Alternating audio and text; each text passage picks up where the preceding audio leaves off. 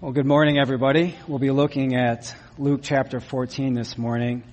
It's an honor to be here this morning and to open God's Word. And as such, we want you to be able to follow along. So if you need a Bible, grab one of these guys as they make their way through the auditorium and get their attention. Luke chapter 14, that's page 729 if you're using one of the Bibles distributed here by CBC.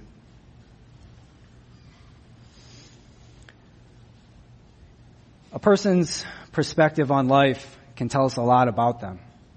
It tells us what they value, it tells us what they love, what they dislike. It gives us insight into where or what they're likely to invest their time in. It tells us perhaps how they're going to orient their life. And interestingly, normal interaction with someone over a period of time will give us some clues on their perspective. This was brought to the forefront for many of us during this past election. Now, if you had invited me over to dinner during the election and I showed up at your house with a red hat that said "Make America Great," you knew exactly where I stood. You knew what issues were important to me. Some of you may have actually asked me to leave. I don't know, but. And the same holds true today if I were to walk into your house and I had a T-shirt on with a rainbow-colored flag. You knew exactly where I stand on an issue. It's immediately clear. But I think for most of us, it's not that easy to come to that conclusion. We're not all in for a particular candidate. We're not all in for a particular party. Maybe we have a more nuanced view of life or politics that can't just be articulated by a hat or a T-shirt. But your perspective and the things you prioritize still speak volumes about you. As we think about our perspectives, the things we place value into, it can be helpful to take stock of where you're at and see if that is indeed where you belong. In Luke chapter 14, the Bible presents us with two perspectives, that of Jesus and that of the Pharisees. And like so much of the Bible, we aren't simply given this historical account so that we can read about Jesus' life and then walk away feeling warm and fuzzy. We were meant to read it and then evaluate our lives in light of what we read. So what does our perspective on life, our perspective on what's important, in other words, our priorities, what does that say about us? Before we begin, let's bow our heads in prayer. Our Heavenly Father, Lord, we just thank you for this opportunity to gather together, to look at your word, to open it up, to see what you have for us this morning. We pray for your grace, for your mercy. We pray for your Holy Spirit to give us the ability to apply these words to our lives, that we may be more and more made into the image of your Son. We ask this in Jesus' name. Amen. Now, before we jump right into the text, since we haven't been working through this book together, it's maybe helpful to get a little insight into Luke's gospel. If we were to turn back into chapter 1, and you don't have to do that right now, we'd read Luke's purpose statement, chapter 1, starting at verse 1. Many have undertaken to draw up an account of the things that have been fulfilled among us, just as they were handed down to us by those who, from the first, were eyewitnesses and servants of the word.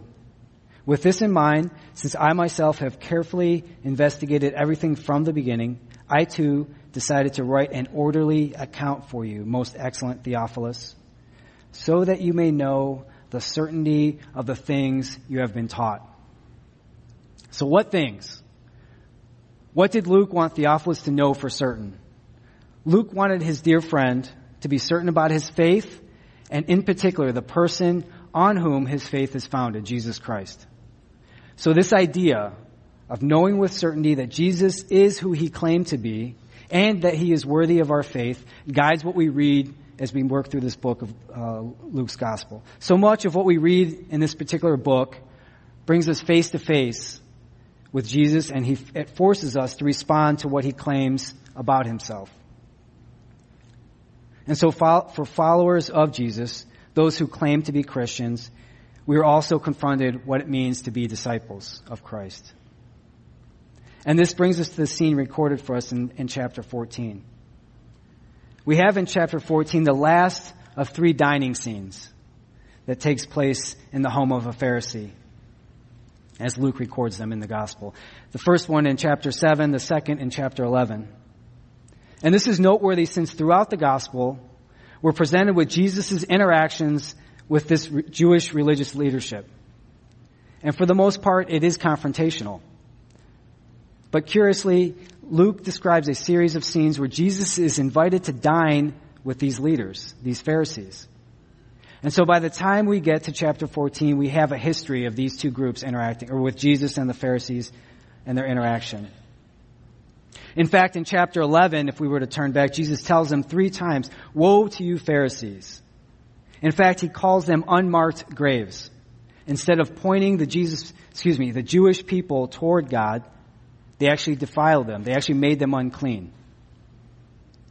They made things worse for them spiritually.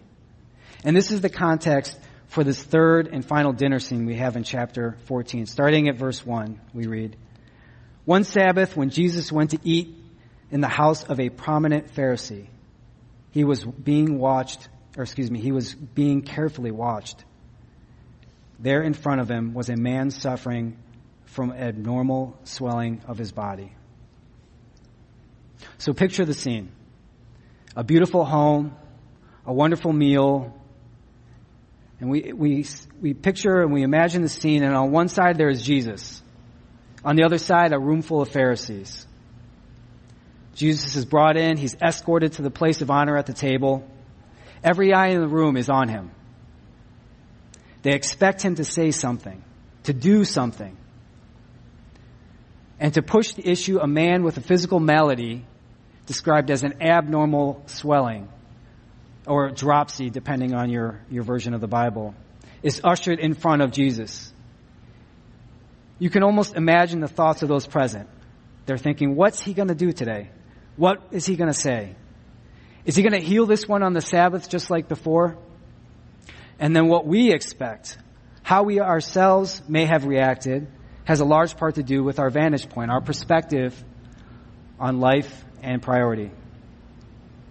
So what does our perspective tell us about ourselves? What does our perspective tell us about ourselves? Turning back to the text, looking at verse 3. Jesus asked the Pharisees and experts in the law, "Is it lawful to heal on the Sabbath or not?" But they remained silent. So taking hold of the man, he healed him and sent him on his way. Then he asked them, "If one of you has a child or an ox that falls into a well on the Sabbath day, will you not immediately pull it out?" And they had nothing to say. So Roman numeral 1 of the outline that you have inserted in your bulletin says, having the right perspective means we see needs as God does. We see needs as God does. We read in verse 3 that Jesus responded to the Pharisees and experts in the law. Most likely what we have presented to us in this scene is a large group of Pharisees, and among these Pharisees is a subset or a smaller group of experts in Jewish law. These would be the Pharisees to whom the tough questions went, the ones who could be counted on to give sage advice about the situations that were too difficult for the average person, too difficult for the average Pharisee to answer. And it's to these experts, among the experts, that Jesus directs his question. If we read over the text too quickly, we miss an important piece of the scene. The biblical writer says that Jesus answered. Literally translated from the Greek, it would say something along the lines of answering or responding, he said. But there's no question from the Pharisees. There's no question from the guests present. So why do I bring this up at this point?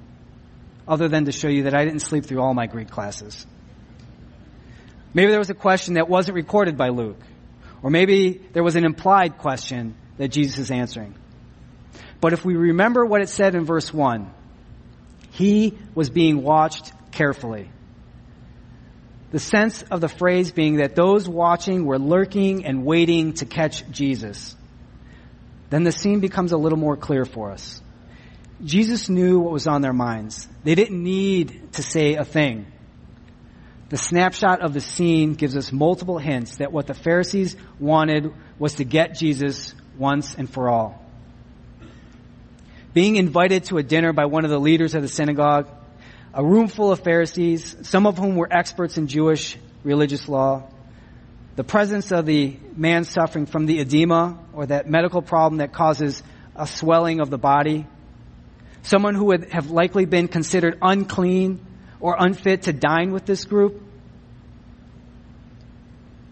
Jesus sees that trap, and he purposefully and he masterfully springs the trap, but he does it on his own terms. If you turn with me to Luke chapter 11 and look at verse 53, Luke 11:53. We read there, when Jesus went outside, the Pharisees and the teachers of the law began to oppose him fiercely and to besiege him with questions, waiting to catch him in something he might say. Chapter 11 records the second meal scene where Jesus had personal and intimate interaction with the Pharisees. That interaction ended with the Pharisees purposing in their heart to somehow discredit Jesus' ministry. Now turn forward to Luke chapter 13. Luke chapter 13 and look at verse 17. Luke 13:17 we read, when he had said this, all his opponents were humiliated. That scene in Luke 13 was the second Sabbath healing recorded in the Gospel of Luke.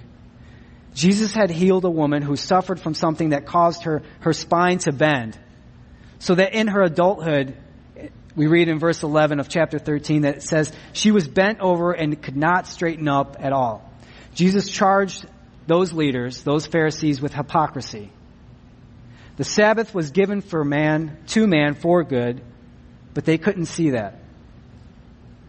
They could not see the matter as God saw it, as Jesus clearly saw it. Jesus' charge of hypocrisy, it embarrassed them. It angered them. And they clearly made it their mission from that point on to discredit him before the people. So if we return back to our text in chapter 14, instead of the Pharisees questioning him or pushing him into a theological corner, Jesus turned the tables on them. And he asked them the question, is it lawful to heal on the Sabbath or not? The Pharisees are quiet. No reply. Imagine the room again. Jesus seated at the table, surrounded by the religious leadership of his day. All eyes on him, the question running through their mind, would he heal again on the Sabbath? Can we catch him once and for all and get rid of this man? The room is quiet.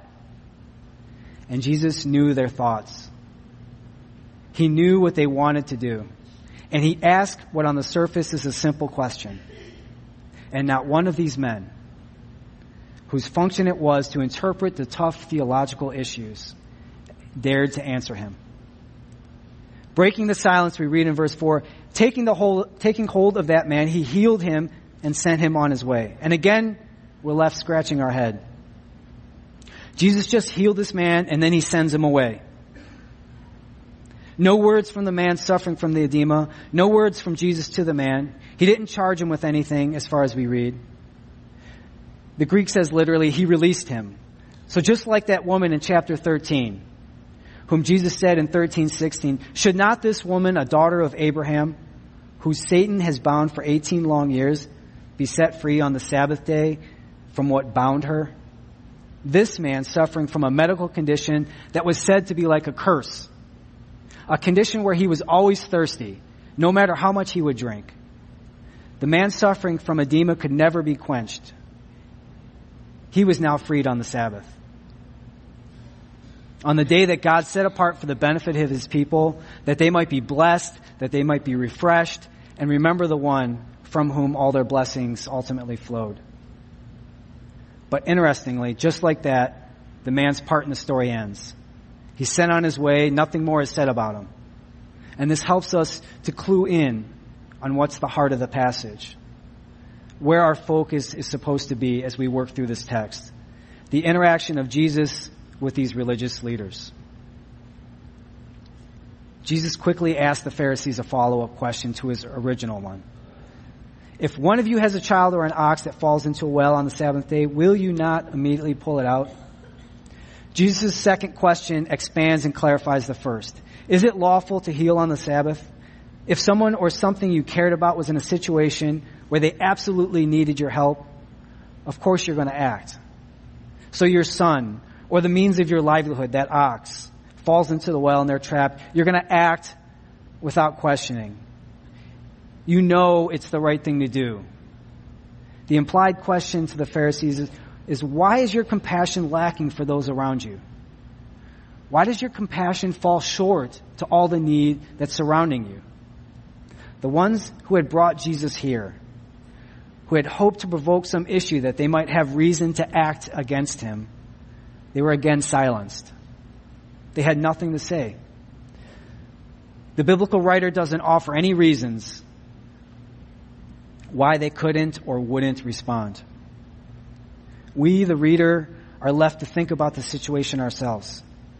So this initial scene helps us to begin to form an answer to the question I posed at the beginning. What do our priorities tell us about ourselves? These religious leaders, who were supposed to provide guidance and interpretation for the benefit of the Jewish people, were so caught up in their religious rituals, in their ceremonies, and in their influential positions, that they could no longer see the great need of the people. In fact, their vision was so clouded by the wrong things that they couldn't even find joy at the great works being done before their eyes. Their hearts were hardened. Their thoughts refused to glorify God for what was being done in their presence by the one who by the very miracles being performed proved that he was God incarnate. And the text forces us to look at our own lives, to face the mirror and see how we compare to these men. How often do we get caught up in doing religion that we miss opportunities to see the circumstances that we're in as God sees them? How easy is it for us to hide behind religious observance and not expose ourselves to the needs that are in our midst? The Pharisees, these Jewish religious leaders, were hypocrites. Outwardly, their language and their actions made everyone believe they followed God. But inwardly, their thoughts, their intentions demonstrated something different. The scene is one that is meant to be jarring for the reader. Here we have Jesus and his adversaries. Jesus had moved the debate from the theoretical to the practical. He had taken a theological question and put feet on it, as it were. In effect saying, you have your rabbinical rulings. You have your interpretations of God's commandments. What do you do with this man sitting here? And the silence is deafening. They couldn't answer, and they didn't dare answer. So are we taking steps to prevent that charge in our own life? We can quote the Bible. We've gotten pretty good at pointing out the sinful behavior that others are doing around us.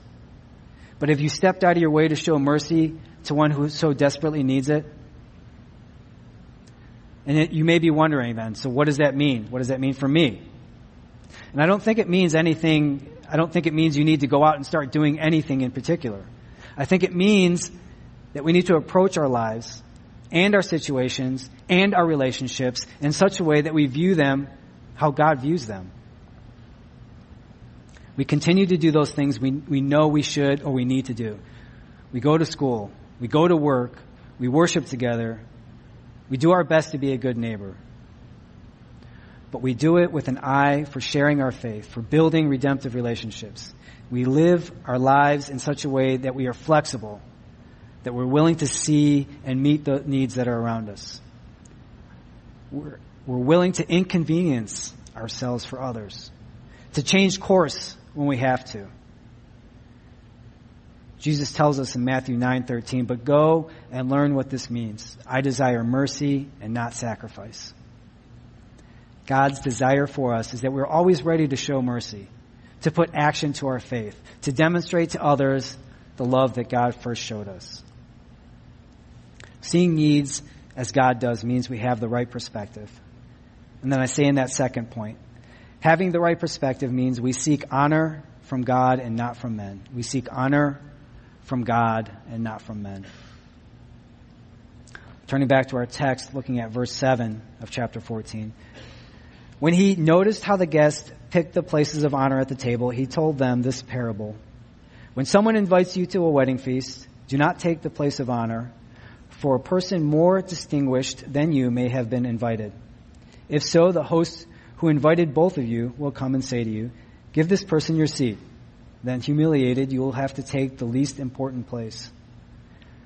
But when you are invited, take the lowest place, so that when your host comes, he will say to you, friend, move up to a better place. Then you will be honored in the presence of all the other guests.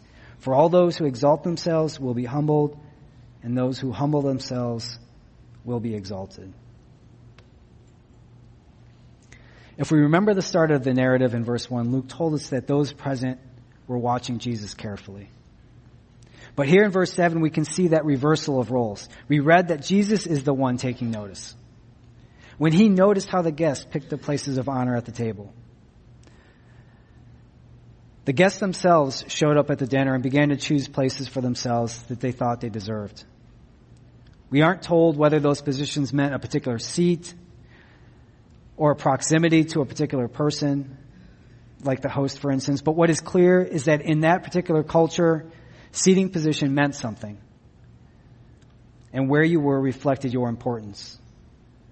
And we could see that if we were to turn to Matthew 20:20. You don't have to turn there. Matthew 20:20. Then the mother of Zebedee's son came to Jesus with her sons, and kneeling down asked a favor of him.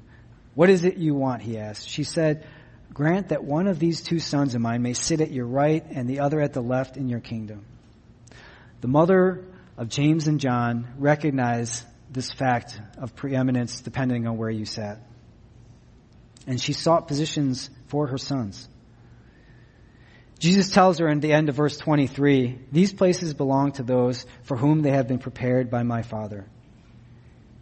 Jesus was teaching that true honor, true exaltation is something that can ultimately come from God alone. Looking again at Luke 14, and having taken note of the scene before him, Jesus advises the guest, and by extension us, of the proper course of action by way of negative and positive commands. In verses 8 and 9, Jesus tells the guests to refrain from assuming importance for themselves because doing so runs the risk of a humiliating outcome. There's a kind of importance that comes from within that seeks to convince others of the respect or the preeminence we think we deserve. And there's another kind of importance that is bestowed from without or outside, that comes from someone who knows us intimately. It comes from a person who is in a position to bestow honor on others, who himself occupies a position of supreme honor. And verses 10 and 11 tell us the positive course of action, with Jesus telling the guests, rather, take the lowest position, the seat of least importance. Doing so may then result in being honored before all who are present as the host moves you to a place of prominence.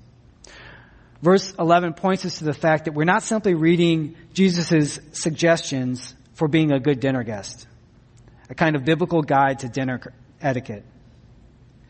When we read that those who exalt themselves will be humbled and those who humble themselves will be exalted, the implication there is that God himself is the agent who does the humbling and exalting. Jesus had consistently taught that those who follow him, who call themselves his disciples, are to be people marked by humbleness. People who consistently and intentionally seek to place others before themselves. In that passage from Matthew, we read that James and John sought places of honor, the place of preeminence right next to Jesus for themselves. Jesus himself set a different example for us. If you turn quickly to John chapter 13.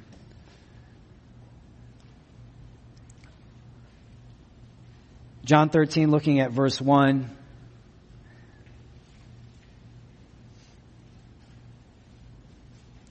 It was just before the Passover festival. Jesus knew that the hour had come for him to leave this world and go to the Father. Having loved his own who were in the world, he loved them to the end. The evening meal was in progress, and the devil had already prompted Judas, the son of Simon Iscariot, to betray Jesus. Jesus knew that the Father had put all things under his power, and that he had come from God and was returning to God. So he got up from the meal, took off his outer clothing, wrapped a towel around his waist. After that, he poured water into a basin and began to wash the disciples' feet, drying them with a towel that was wrapped around him. Jesus Christ, the one who was equal with God, who was God, who created all things, and by his word upholds all things, had lowered himself to the lowest position possible in that culture. Something Jews would often have Gentile or non-Jew servants do for their guests because they viewed it so menially. He was now washing the feet of his followers. He was setting an example, a picture that would be burned into the minds of his disciples, of taking that lowest position gladly, willingly, and lovingly. We don't live in an honor culture here in the United States. It is, we don't live in a culture where honor and shame drive the culture and dictate so much of daily life. But we do still desire honorable positions, don't we? We determine our value by how many people are underneath us on the organizational chart. We determine our worth by what job title you have. We determine our worth by what neighborhood we live in, what college you went to, if you went to college. I remember talking with some Korean guys when I was younger, and they were telling me about life among young men in Korea. And in Korea, every man has to serve 2 years in the military. South Korea, just to make that clear. Every single man has to serve 2 years in the military. And so when two men interact with each other, when they meet each other, it doesn't matter here in the United States and Korea, in the course of the conversation, one of the first things that comes up is, well, what military unit did you serve in? And they ask that question because depending the unit they're assigned to, the unit that they serve in for that 2 years, is largely a product of their background, their social standing outside of the military. And so by asking that question, what unit did you serve in? They're setting the order, the social order in their interaction. So among that group, they know who's the leader, who's the one who everybody has to default to. So often in our interactions with others, we do things. We ask questions that seek to set the standing in the relationship. Those who call themselves Christians may sing about an amazing grace that saves a wretch like me. But do we really, really believe that? Do we really act that way? Before moving on, we need to briefly touch on the issue of a self-serving humility. The kind of humility that puts others first, but we're going to make sure that you guys all recognize that I put that person first. That humble attitude that has at its core a desire to actually leverage that humility for our own benefit. It's like some of you guys are probably going to get lost, but Laurel and Hardy, they would have a scene where it was like, you first, no, you first. And so it goes back and forth. They were trying to prove who's the most gracious, who's the most magnanimous. So both of these extremes then, of either taking honor on yourself or feigning humility for the sake of gaining another's admiration, have at their heart the attitude that Jesus sought to deal with in our passage in Luke. Jesus was addressing the self-centered attitude that is so pervasive in all of us.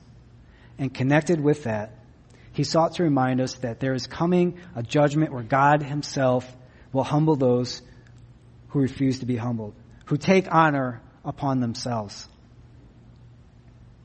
When we love God, we seek to live lives that please him. We seek the honor that can only come from God.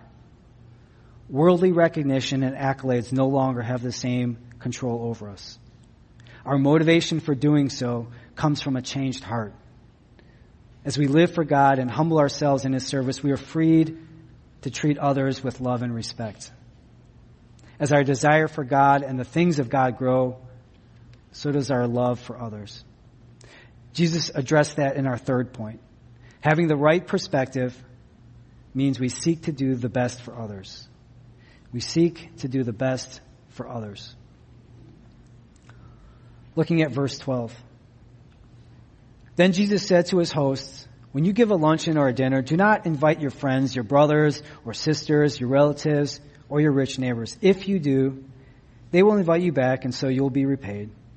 But when you give a banquet, invite the poor, the crippled, the lame, the blind, and you will be blessed.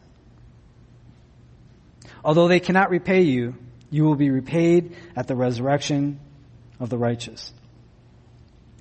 A third proof that we have, in fact, aligned our perspectives, our priorities with Christ, is that we want to do the best for others. Most of us move towards one of two tendencies with how we treat others. One is motivated by self-love. So what do I mean by that? It's a type of altruistic behavior that has at its base motivation a desire to make me feel good on the inside. I help out at the soup kitchen. I sponsor orphans in Malawi. I give money to that guy with the sign at the exit off I-75. But I do it because deep down it makes me feel good. The benefit received is primarily about my self-worth. And the other tendency, and the one that Jesus deals with in our present text, is related to that first. We do good things for others because we anticipate getting something good out of the transaction. Both of these tendencies are motivated out of selfish behavior. The second tendency is sometimes referred to as reciprocity, a mutual exchange of goods or services. The give and take that has at its core the idea that what I provide to you, you should repay me in kind. So if I give you a loan, you should be ready to give me one back. If I give your kid $100 for their wedding, then when my son gets married, I better see you there. Now I should say that this principle is one that in many ways has its uses. In many cultures, it's what binds people together into a neighborhood, into a community. If I have and you need, you help me so that I'll trust that you'll trust, you can trust I'll be there when you need. Think about the idea of a cup of sugar. When I was growing up, we grew up in a poor neighborhood, and so you would go ask for a cup of sugar, but it was for the baking. It was for Kool-Aid. So you get a cup of sugar for Kool-Aid. But you go and ask the person next door for some sugar. It's the idea that, I'll give you guys give me some sugar, and then when I have some money and buy up some sugar, we'll give it back to you when you need it. The problem for us, for Christians, deals with the motivation for why we engage in this behavior, in reciprocity. Having God's perspective means seeing others as God sees them. Our motivation for giving or providing for others cannot be aimed at repayment or at receiving thanks from that person. The Pharisees in Jesus' day were well known to open their homes for guests, but their motivation for doing so was problematic. Verse 12 of chapter 14 highlights Jesus' continued interaction with that group of Pharisees. Jesus continues his extended parable, and he turns his attention to the host of the dinner, that prominent Pharisee that was mentioned in verse 1. And like the critique of the guest in the previous section, Jesus gave a negative and positive command to that host, dealing with the type of people one should seek to invite.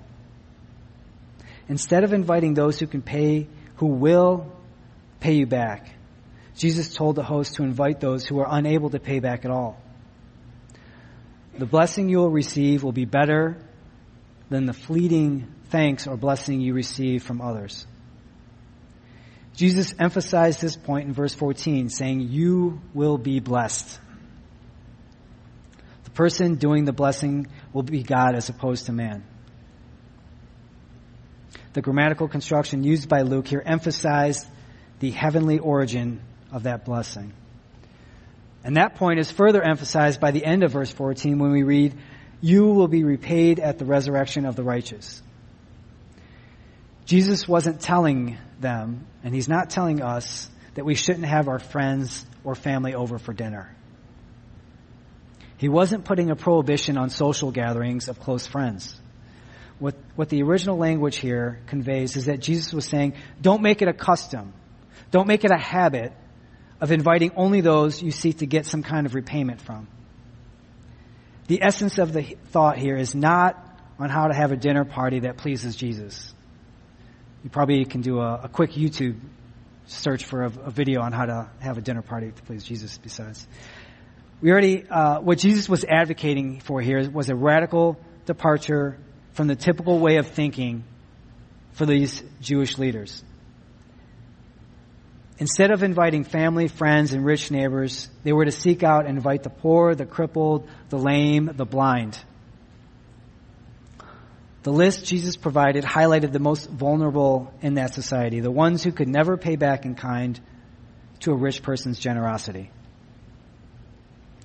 If we were to look at Deuteronomy 15:7, we'd read, if anyone is poor among you, among your fellow Israelites in any of the towns of the land the Lord your God is giving you, do not be hard-hearted or tight-fisted toward them. Rather, be open-handed and freely lend them whatever you need. Be careful not to harbor this wicked thought. The seventh year, the year for canceling debts, is near, so that you do not show ill will toward the needy among your fellow Israelites and give them nothing. They may then appeal to the Lord against you, and you will be found guilty of sin. Give generously to them and do so without a grudging heart. Then because of this, the Lord your God will bless you in all your work and in everything you put your hand to. There will always be poor people in the land. Therefore, I command you to be open-handed toward your fellow Israelites who are poor and needy in your land. What Jesus taught them was radically different from what they practiced. It was radically different from the culture of that time. But it was not radically different from what they should have been doing. Acting generous, showing hospitality, reaching out to those in need and who could never pay back was consistent with what they had been taught but neglected to learn. As one commentator notes, the best hospitality is that which is given, not exchanged. Hospitality is generosity when no motive exists besides giving. And Philippians 2:3 reminds us, do nothing out of selfish ambition or vain conceit, rather in humility, value others above yourself. But maybe the practical part of you thinks, what a waste of social capital. I could be using my time and money, my home, my food to advance my career, to advance my social standing. Not only that, but if I don't invite this couple over, it's going to cost me. They already invited the wife and kids and myself over for dinner, and I need to pay them back now. It may cost me social standings to not pay back that dinner invite. It may cost me a friendship with these important people. And it was the same for the Pharisees in Jesus' day. Their social standing was tied to maintaining those reciprocal networks. Not inviting the right people over to dinner or not paying back for being invited could mean that they would be ostracized or put out from their larger network.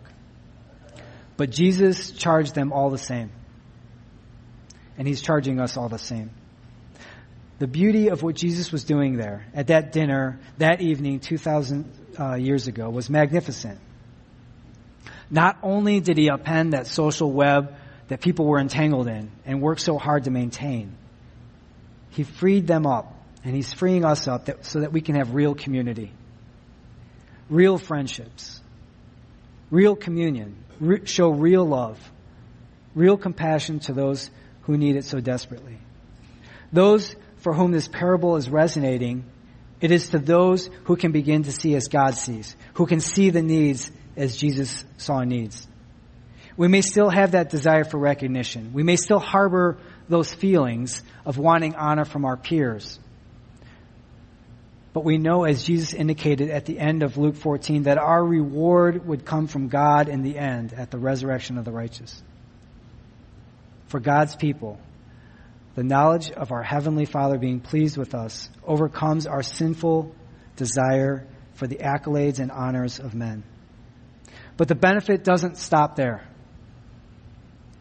Those who have need, those who can't repay kindness, those who can't repay that invitation to that dinner, they don't need to be ashamed. Growing up poor in a single-parent home meant that we realized really quickly that there were places we couldn't go.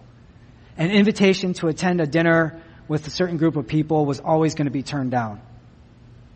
My mom had to work multiple jobs raising two of us, and she couldn't afford to pay those people back. She couldn't afford to invite people over for dinner. And I remember as I got older and reflected on those times, I remember the shame my mom felt in asking and receiving help. Part of that was self-inflicted, part of it was coming from the giver, as they expected to be profusely thanked and treated a certain way in light of their benevolence. But as Christians, those who understand the circumstances in light of God's truth, we recognize that our need is not something we should be ashamed of. As people living in community, we should all realize that some have, some don't, but none should be forced to go without, and none should be forced to feel shame for asking for help. Romans 12:16 tells us, live in harmony with one another. Do not be proud, but be willing to associate with people of low position. Do not be conceited. Following Jesus means aligning our priorities with His. It means having the right perspective, the same perspective as God. We need to love and prioritize the things that Jesus does, that God does. It means taking stock of our lives, being honest about what our perspective says about us, seeking God in prayer, repenting of those areas that we must repent for, and asking for grace for clear vision to move forward. It means being inconvenienced at times, being put out for the sake of others. It means moving towards others to meet their needs. I say in that take-home truth, following Jesus means aligning our perspectives with His. Following Jesus means aligning our perspectives with His. Let's close in prayer. Our Heavenly Father, we are just convicted by your word, and we admit our need for your grace to move forward. We pray for eyes that would see the needs around us, that hearts that seek to reach out to those in need. That, Lord, we would repent of those areas of our life that we need to repent. And that ultimately you would be pleased with our lives. We pray this in Jesus' name. Amen.